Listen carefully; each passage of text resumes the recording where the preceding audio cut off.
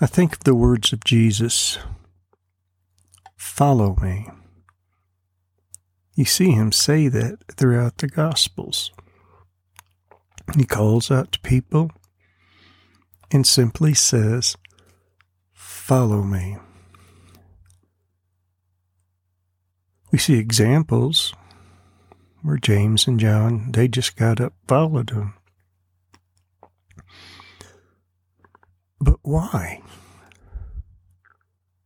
Why didn't God just make a world where we do exactly what he wants us to do all of the time?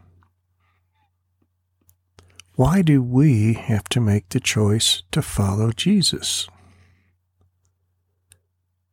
If God is really God, why didn't he just make us perfect little robots who do exactly what he wants us to do? You can read all the arguments and theological debates about free will. You can go to the book of Genesis and see where man fell. But the reality of the world that we live in is that we're not puppets. Now, God surrounds us with guidance. He sets up things where we just walk into his will at times. But we need to follow him. Today's psalm deals with that. In Psalm 32, starting with verse 8, this is what the scripture says. "I will instruct you and teach you in the way which you should go. I will counsel you with my eye upon you. Do not be as the horse or the mule, which have no understanding, whose trappings include bit and bridle to hold them in check. Otherwise, they will not come near to you."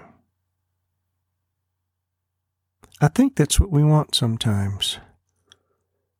We want God to put a bit and bridle in our mouth, to yank us to the left, yank us to the right, pull back with both reins and make us stop when we're sinning. But that's not how God works. God wants you to love him of your own free will. When Jesus walked through Jerusalem or Galilee, he could have just made everybody stand up and drag them along behind him. He could have taken away their free will and just made them follow him. But what is the character of God? What is the character of God? You're his creation. He made you. Doesn't he have a right to make you do whatever he wants? Or is that part of love?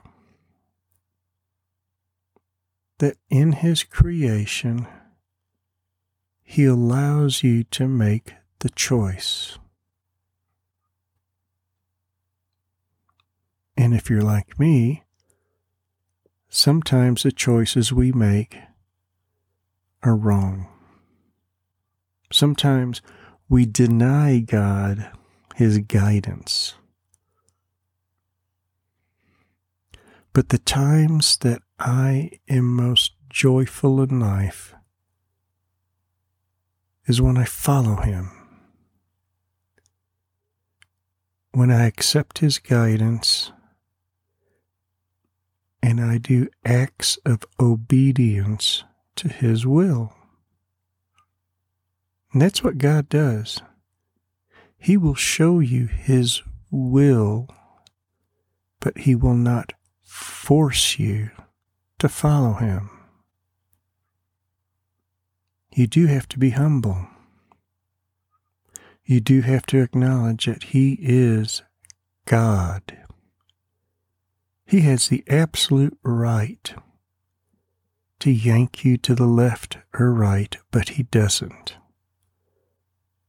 He offers you a life of love and purpose. He offers to bring you grace, but He doesn't drag you in kicking and screaming. If you will be still, I will instruct you and teach you in the way which you should go. I will counsel you with my eye upon you. Do not be as the horse or the mule, which have no understanding, whose trappings include bit and bridle to hold them in check. Otherwise, they will not come near to you. I love this because it says, do not be as the horse or the mule, which have no understanding. That's what God wants for you today. To understand His love for you, His purpose for you, His guidance for you. And if you will humble yourself before God and be obedient, you will walk with God, and He will instruct you and teach you in the way which you should go. I will counsel you with my eye upon you. God will watch over you today.